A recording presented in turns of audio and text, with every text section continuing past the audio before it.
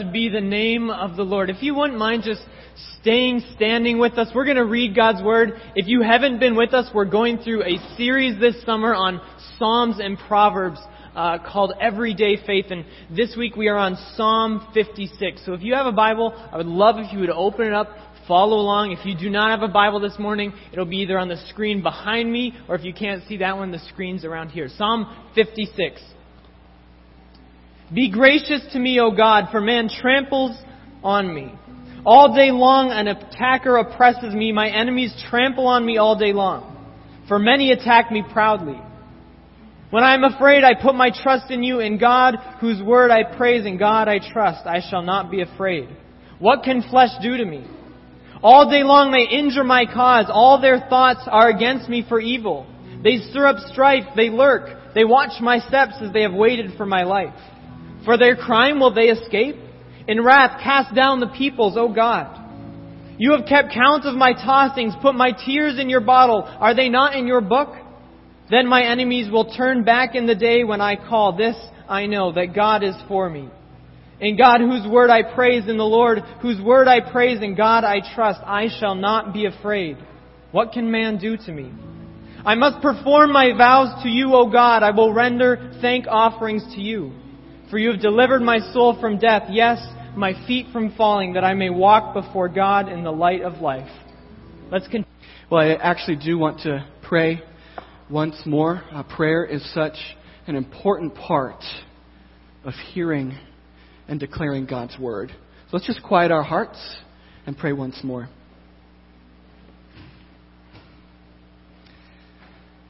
Heavenly Father, Lord, I thank you that you have given us your word, that we might know you. And we thank you for Jesus, who is the Word incarnate, who revealed you perfectly. And we ask, oh Lord, in this gathering this morning, that we would see more of you. That you would place your finger on our lives, and how you would have us live in light of this word. And oh Lord, as I seek to declare your word, I pray for your grace. It's my only hope. I pray for your help in our midst, that your word would go forth and prosper in our lives. For Jesus' sake. Amen. In this last month, we have seen one tragic event after another. The mass shooting in Orlando, Florida, to the week of Baton Rouge, Louisiana, and Falcon Heights, Minnesota, and Dallas, Texas shootings in a matter of 3 days. And last week, the terrorist attacks all around the world. And I read an article that in our city, in this last month alone, 72 homicides. And it's deeply troubling. And I think it's important for us to talk about as believers. As Christians, how do we respond? How do we deal with information like this? And this is not the whole thing. But to begin, I want to suggest that Scripture calls us not to be indifferent or uncaring or cold, but to weep with those who weep, and to mourn with those who mourn. To mourn the loss of life that was created with infinite worth in the eyes of God. So as Christians, how do we voice this? How do we mourn with those who mourn and weep with those who weep? Is there any guidance for us? How do we deal with the troubling and hard things of life? Even on the smaller scale, but significant things in our individual lives. I know that there are personal losses and health concerns and family concerns and relational concerns and financial concerns and workplace concerns, and these are very real. These large-scale and small-scale events have so much to do with our everyday lives. So are they a part of our everyday faith? How do we bring them before God? In the Psalms, laments give us a voice during times like these. Laments are about honestly bringing the struggles of life before God. And did you know that there are far more laments in the book of Psalms than anything else? 1/3 of all the Psalms are laments. And that means that this matters to God. He wants us to voice these things, to bring them before Him. But what does this look like? Sometimes we struggle with this because we don't have a lot of experience with it. I love Christian music. I love worship music. It's pretty much all that I listen to. But there's not a lot of lament out there. And I don't mean to be critical. I think that Christian radio is a gift. But have you ever noticed that it's mostly positive and encouraging? Sometimes we feel like as Christians we have to be happy. Sometimes we feel like we have to be like Mr. Potato Head and only slap on the smile face when we come to worship. And I'm all for laughter. And I'm all for genuine joy. But genuine joy involves working through the hard things in life. So what do we do? Today's Psalm, Psalm 56, shows us what it looks like. It gives us a voice. This is a lament of David. It gives us a voice to work through the hard things of our everyday lives and our everyday world to make it a part of our everyday faith. So I'd like to invite you to turn to Psalm 56 if you haven't already. And this lament in this psalm can be broken down into 4 parts that will follow along. David's situation, his petition, his affirmation, and his declaration. So the first part begins in verses 1 and 2. We hear David's desperate voice. Be gracious to me, O God. For man tramples on me all day long. An attacker oppresses me. My enemies trample on me all day long, for many attack me proudly. These verses begin to describe David's situation. Notice that it's worded in the present, not as if he's through it and looking back. For David, he's in the midst of this distress, laying his situation before the Lord. He doesn't quite know how this is going to play out. He says that someone is trampling him or oppressing him. And both of these words have to do with intense pressure. Trampling elsewhere means to crush something, and the word oppress literally means to squeeze something. Last Thursday I was eating dinner and squeezing a lemon over my fish. And I thought to myself, oh, this is like Psalm 56. And then I thought, what has happened to me? It's like David is being held in a tight grip. He feels like he's being crushed and squeezed, pressure all around. The ESV captures an additional nuance in these verses. See, the verses move from singular to plural. Verse 1, a man, singular, tramples me. But verse 2, enemies, plural, trample me. Verse 1, he is oppressed by an attacker, singular. But verse 2, many attack him. And the effect is that the situation is intensifying. It's getting worse. It's like all of a sudden he looks up and he's surrounded. Like the pressure, the opposition is closing in on him. Have you ever felt that way? I think it must be how the Israelites must have felt when they were fleeing from Egypt in the Exodus, and they get to the Red Sea and they look back, and all of a sudden there's this massive Egyptian army with chariots and horses and warriors enclosing on them, and they're looking and it feels like they're at a dead end. They don't see any way forward. It's pressing on them. How will the situation play out? The psalm has a back and forth pattern to it. So David continues to elaborate on his situation down in verses 5 through 7. So let's take a look, starting with verse 5.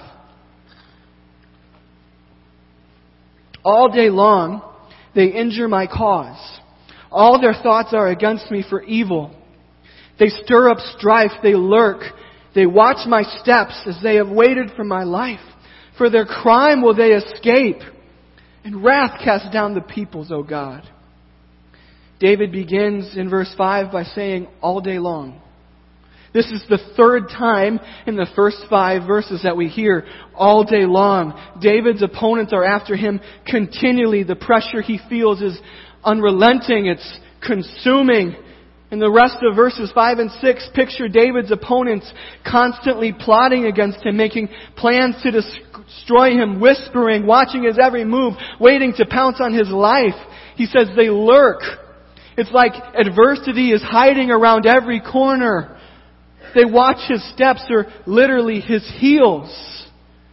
It seems like they're right at his heels everywhere he goes.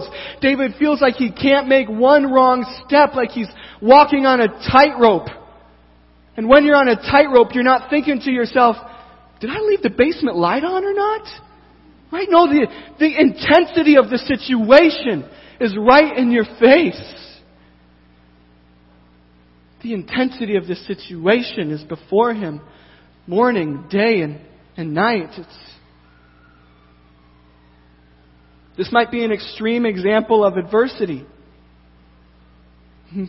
but it still powerfully captures what it's like to face hardship in various degrees and forms in our own lives.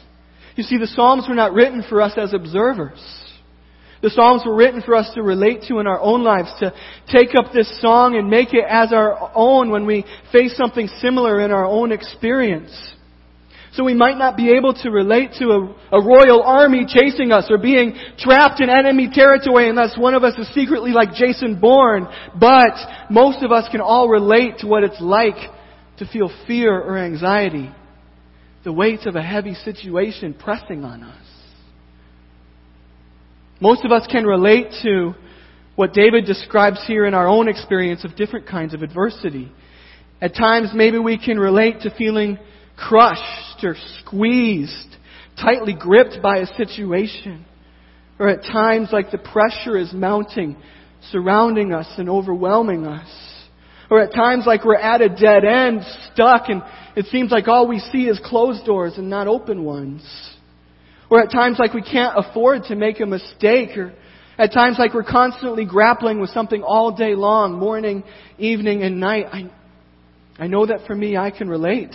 I have felt that squeeze. I have felt that pressure. I have come to times when it seems like a dead end. I've grappled with things in my mind, morning, evening, and night. And at different times and in different ways, I think we all probably can relate.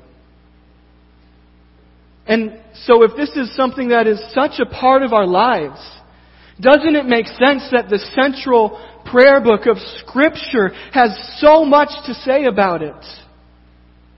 Psalms like these give us a voice during times like these. They help us know how to respond. And what we see here is that David begins by just laying his situation before the Lord. That's his first response. And it's not that David needs to give the information to God. It's that he needs to give his burden to God. He begins by unburdening himself before the Lord. You know, as a community, I believe with my whole heart that we need one another. We need to bear one another's burdens. But we also need to know that God is the ultimate burden bearer. Glance over really quick at the psalm right before this, Psalm 55. Towards the end, in verse 22, look at what it says. Cast your burden on the Lord, and He will sustain you. And this is echoed again in 1 Peter 5:7. Many of us might know it. Cast all your anxiety on Him because He cares for you. And the only other time that this word cast is used in the New Testament is when someone places a blanket on the back of a donkey. God is willing. He invites us. In fact, He calls us to take our burden like a blanket and just place it before Him. David begins his lament with just that. He places his own burden before the Lord. David was out there on his own, but he did not bear this on his own. God is the ultimate burden bearer. When is the last time that you laid your burden honestly before the Lord. Just like setting down a blanket. The first part of David's lament is his situation. The next part is his petition. And this is actually found at the very beginning and at the very end of the description of his situation. Like two brackets around this section. Verse 1 and verse 7. That's his petition. Verse 1 says this: "Be gracious to me, O God." That's his petition. There is a sense here that David is acknowledging that God does not owe him anything. It's not based on, I scratched your back, you scratched mine. David's request is based on the fact that God is not stingy or reserved with His acts of love and help. He is generous. He is gracious. So David simply asks, because you are gracious, O God, be that to me. And verse 7 is the second half of David's petition. It says, "For their crime will they escape, and wrath cast down the peoples, O God." And these words are harsh. They are unsettling, and we find similar statements throughout the book of Psalms, and we often struggle with them. And I'm not going to pretend like this is not difficult, because it is. So we have to ask, what do we do with words like these in the Psalms? How do we make sense of them? How do we echo them in our own prayer lives? We're going to go into this more later in our series, but it's here in the text, so for now, I just have a few observations. Number one, first, these words point us to what to do with our reaction to being wronged. The fact that these words are spoken to God in prayer is significant. In prayer. The key is that by praying, David is giving the situation to God, so it's no longer in David's hands for David to take care of in his way, but yielded to God for God to take care of in His perfect way. And in this situation, it was different than what David had in mind. God indeed delivered him, but it was through leading David to act like he had lost his mind, and so his enemies just set him free. That was God's answer. Prayer is about entrusting a matter to God instead of taking matters into our own hands. And that keeps us from sinning in our anger, and as it says in Ephesians 4:27, giving the devil a foothold. And that also enables us to fulfill the New Testament ethic to turn the other cheek, because we no longer have to lash back ourselves. We've given it to God, and He will take care of it in His perfect way. We don't have to anymore. And I know that probably all of us in this room have been wronged in some way, some deeply. And you might feel within yourself the temptation to try to get back, to wait for that opportunity to pounce with words or actions. But based on this psalm, I want to just right now encourage you, to call you, to give it to God. To set how you feel, your reaction, before God in prayer, and trust Him to bring a solution, to work it out in His perfect way, with perfect wisdom, with perfect justice, and with perfect love. He sees all the details. He knows what is best. Place it in His hands and go forth free from taking matters into your own hands, free from holding on to it. Second, these words also point us to cry out against injustice. David was the target of being trampled, oppressed, attacked, injured, vicious schemes, and the destruction of his life. Verse 5 says that they were bent on evil towards him. So David cries out to God to oppose it. When we see injustice, whether against ourselves or against others, we need to cry out to God. For God's ways to prevail, it's about looking at the events in our city and our country and our world and saying, God, prevail over the violence, prevail over the injustice, and prevail over the hatred. I would love to see us come together more as a church in times like these and pray like this. I think it's a significant part of our role of being salt and light in the world. Third, these words point us to Jesus. Jesus is the ultimate answer to these prayers. He's the ultimate fulfillment. Jesus will ultimately come and right every wrong. His kingdom is coming, and perfect justice will reign, and He will wipe every tear away. And until His kingdom comes in its fullness, He uses us to spread it by His power. And there's another way that He fulfills this prayer. David, in this verse, David asks for just punishment of sin. That's what he cries out for. He cries out for God's wrath upon it. And God ultimately answered this prayer to pour out His wrath against sin by taking it Himself, by the Son of God standing in our place, enduring the just verdict for our sin, dying and rising again so that we might go free.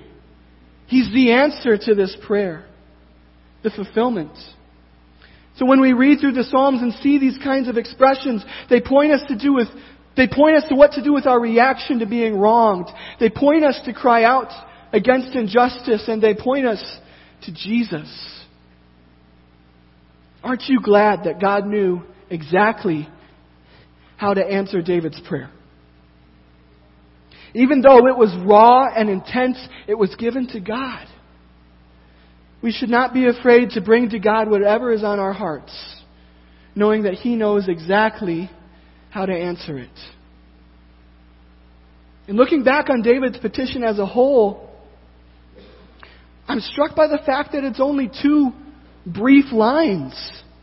It's like relatively small compared to the other parts of the psalm. And this challenges us. It's not that it's wrong to bring our requests before God. He commands us to in Scripture. He says, ask me. But I think sometimes what happens, myself included, is that it's easy for the petition part to somehow take over all of the prayer. For the whole thing to just be petition. We have to be careful not to end up treating God like a big vending machine in the sky, asking Him to give us goods. Instead, He is shepherd, king, father, friend, shaping us through prayer for our good. We have to be careful not to bring consumerism into our prayer lives, but instead communingism. I made that word up so that maybe we just might remember it. Communingism. It's about communing with God through laying before Him what's truly going on in our hearts and lives, reflecting on Scripture, worshiping Him and thanking Him, and also making requests. I have to ask myself, is my prayer life more than petition? Am I communing with God? Is it about communingism? The next part of David's lament is his affirmation. And this begins in verses 3 through 4. We read,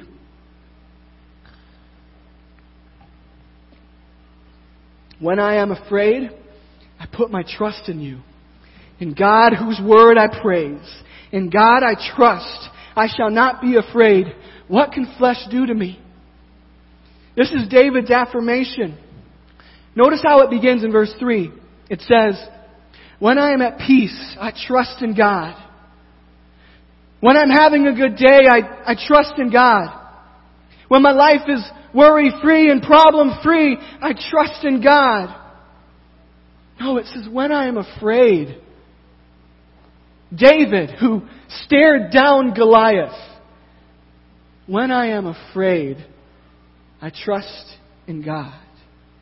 In the midst of fear, in the face of tremendous adversity, when everything seemed to be going right, to be going wrong, David places his trust in God. And this is the point upon which the lament pivots. It turns. There are 150 Psalms in the book of Psalms, and 1/3 of those are laments. So mathematically, there are about 50 laments in the book of Psalms. 50 laments. And I want you to know that all but one, Psalm 88, all but one have a point upon which the lament turns. And it's always something about God. Look for it as you read through the Psalms. This is part and parcel of what it means to lament according to Scripture. That turning point. It doesn't ignore the fact that there are times in life when everything seems to be crumbling. It shares that with raw honesty. But in general, what makes a lament in Scripture is that in the midst of when everything seems to be crumbling, it hangs on to something about God. It's the sense of falling.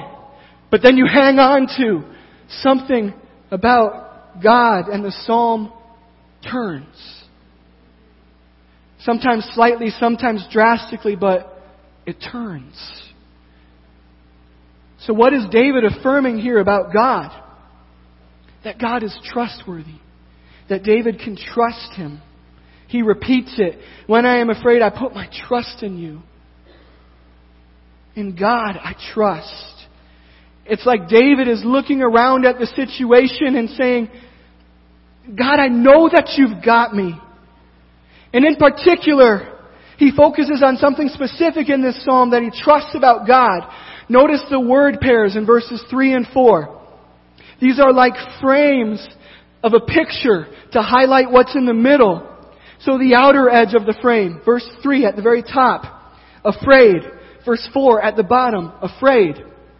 And the inner edge of the frame, verse 3, trust. And then verse 4, trust. It's these word pairs that are frames. And then in the middle of the picture is this. The thing that draws our focus is this. In God, whose word I praise. That's what David is highlighting. He trusts God at His word. Or you could say he trusts God's promises. David's situation seems to be crumbling with adversity, but he is hanging on to God's promises. David doesn't know what's going to happen yet. When nothing else is sure, he looks to God's promises as sure, and we need that. When we are in the thick of it, we need that promise from God's word that we grab onto, that we keep going back to, and it brings us through. It makes the difference. Whether someone shares it or we read it or we remember it. And the different challenges, big and small, that I have faced, I can think of times when God has reminded me of His promises, and that is exactly what I needed. Promises like He is with us, He provides, He forgives us, His love is new each day, His grace is sufficient, His power is made perfect in our weakness. Years ago, a friend of mine passed away. And I just remember holding on to the promise that God comforts those who mourn. It was simple, but it was what I needed in that moment.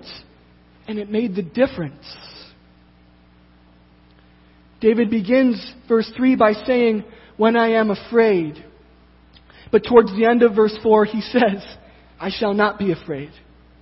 When I am afraid, I shall not be afraid. When I am afraid, I shall not be afraid. And then he adds, what can flesh do to me? In other words, what power do they ultimately have over me? The defender beside me is greater than the enemies before me. No matter what happens, I will be okay.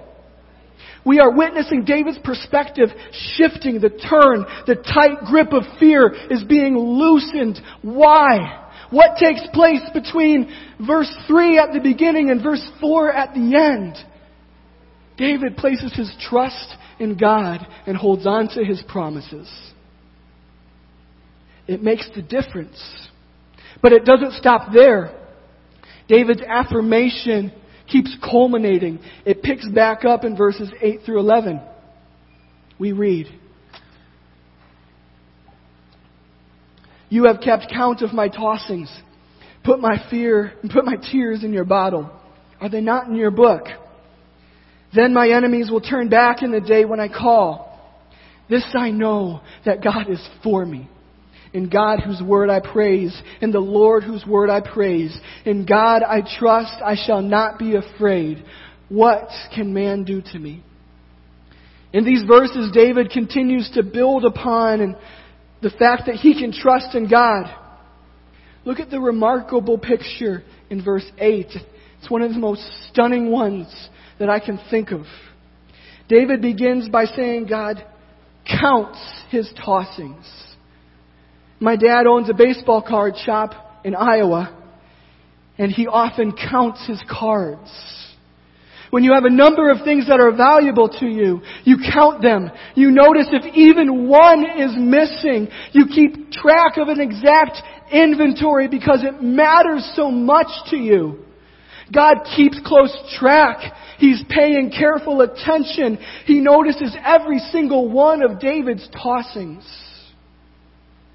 Tossing refers to the back and forth caused by turmoil, whether it's tossing and turning in bed or shaking your head or wandering to and fro. For David, he experienced much of this alone. But he says not a single one escaped God's notice. It matters to God. Similarly, David describes his tears being put in God's personal bottle. I love this. In other words, God is not wasting a single drop, but keeping it and remembering it. Nothing falls to the ground or is forgotten. And that doesn't have to mean tears literally. I know that some people aren't criers as much, but tears as a picture of pain. Pain in the heart and pain in the body. In the face of adversity, we need to know that not a single one of our tossings escapes God's notice. And not an ounce of our pain falls to the ground. And yes, this is true because God is all-knowing. But the emphasis of these images is that it's also true because God is all-caring. He is not detached or indifferent to our struggle. These images provide an intimate picture of His personal care and attentiveness. This blows me away. Who are we? The God of all creation puts our tears in a bottle. The picture here of God's attentiveness reminds me of Hagar, way back in Genesis 16. She was in the midst of adversity, embroiled in trouble, fleeing in the wilderness from Sarai. But God met her there. In the midst of it, He cared for her. He spoke words she needed to hear.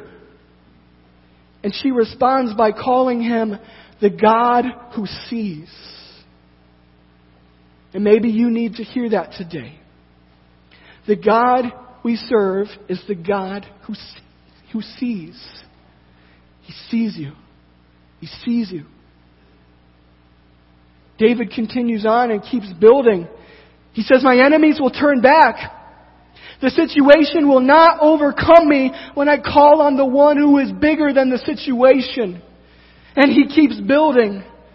The psalm reaches its heights by the end of verse 9. This is the high point.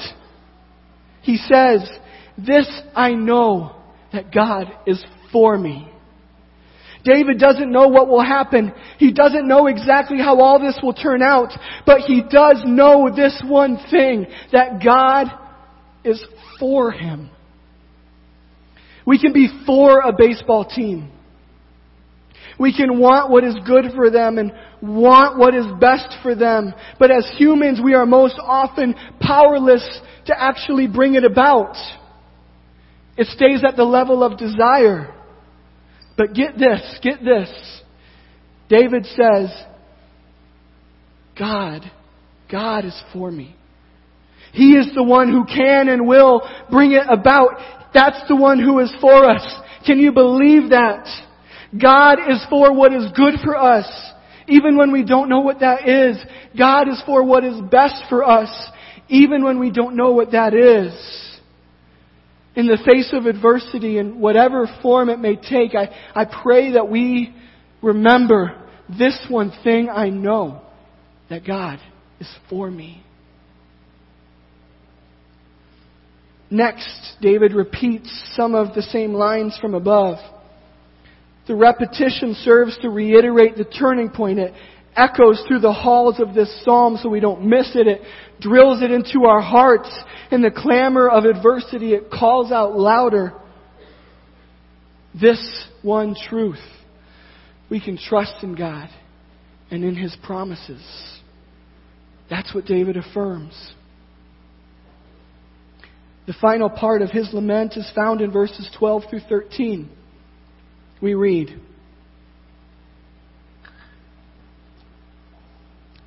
I must perform my vows to you, O God. I will render thank offerings to you. For you have delivered my soul from death, yes, my feet from falling, that I may walk before God in the light of life. This is David's declaration, the final part of his lament. And there's just two quick things that I want us to see here. The first thing that David declares is his commitment to honor God and give Him thanks. As we see God's faithfulness in the face of adversity, we resolve to give Him thanks. We thank God, first of all, because it's what He deserves. I think of the 10 people with leprosy that Jesus healed, and only one came back and gave Him thanks. Let's not be like the other 9. And we thank God because it reminds us that God is the one who is ultimately responsible for bringing us through. It's not our own strength that we look to, but His. And that's important because when we face a situation that's beyond our strength, that's okay because we're looking to the one who is far beyond our strength. We thank God, acknowledging that it's Him that we have relied upon. He's our source of strength. He's our deliverer, and not ourselves. And we thank God lastly because it serves as a testimony to others. Others need to hear it. It invites others to come and see what God has done.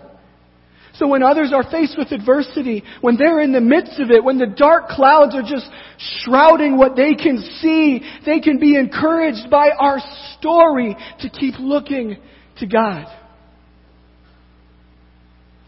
The second thing that David declares is that the situation is overcome. This is the final thing he declares. Notice how verse 13 is in the past tense. Everything that has come before this moment has been in the present tense, and then all of a sudden we have verse 13 and it's in the past tense. It says this, you have delivered my soul from death. And the amazing thing is, this verse is written in the context of David still being in the midst of adversity, but he words it as if it's already done. David has a change of attitude before a change of circumstances. The way he sees the situation is changed as he brings it before God, and in that way, the situation might not be over, but for David, it is overcome. Like David, as we bring our situation before the Lord, you and I can experience a change of attitude before a change in circumstances. And in that way, the situation might not be instantly over, but day by day, it can be overcome. I want you to know that it can be overcome. David's lament gives us a voice for bringing the hard and troubling things of life before God. And in the few moments remaining, I want to give us an opportunity to put this to practice. I want to invite us to walk through the process of bringing our own lament before the Lord. And my hope is that by taking a few moments doing this together, we will have a roadmap to bring it into our lives outside of these walls. But I don't want this to be like pretend. This is the real thing. I want us to give us an opportunity to actually pray a guided lament together. So based on our psalm today, we will walk through 4 steps of lament, reflecting David's situation, his petition, his affirmation, and his declaration. And each begins with a C. So the band is going to play some music in the background. And I just want to encourage us to bow our heads, if you would, if you're willing,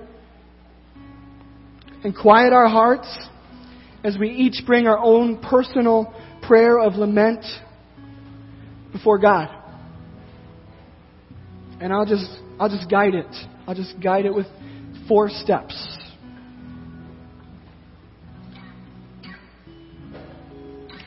So the first step is to cast your burden on God.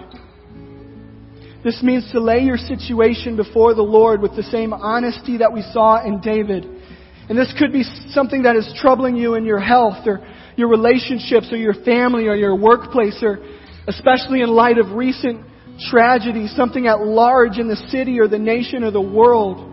The violence that we see, the hatred, the devaluing of life, the dividedness along racial lines. Take a few moments to honestly lay it before the Lord.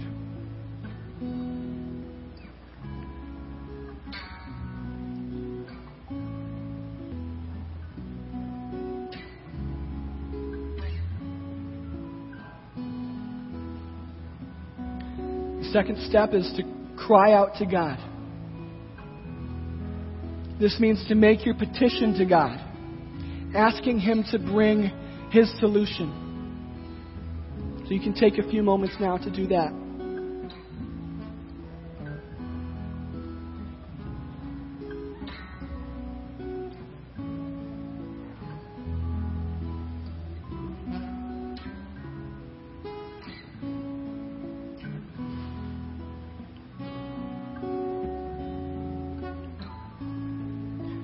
Third step is to cling to something about God.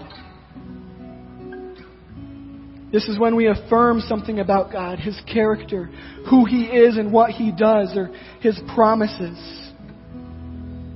You can ask God to remind you of a promise from His Word that you can hang on to. Take a few moments to do that.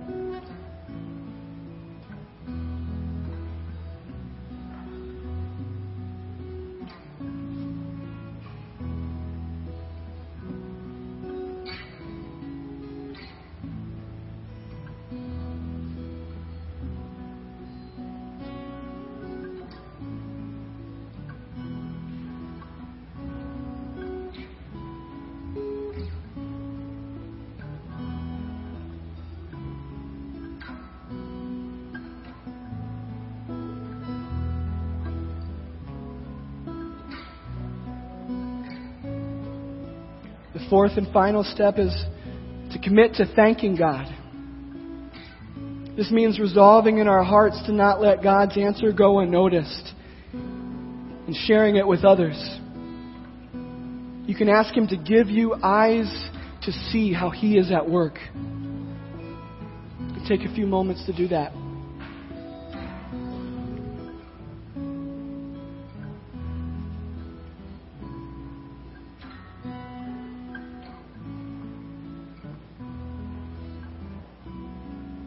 Cast your burden on God. Cry out to God. Cling to something about God. And commit to thanking God.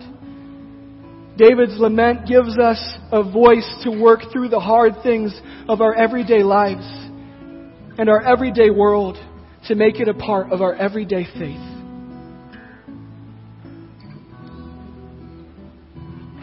I'll end with 2 Thessalonians chapter 2, verses 16 through 17. Now may our Lord Jesus Christ Himself and God our Father, who loved us and gave us eternal comfort and good hope through grace, comfort your hearts and establish them in every good work and word. Amen. At this time, I want to invite you to stand and sing.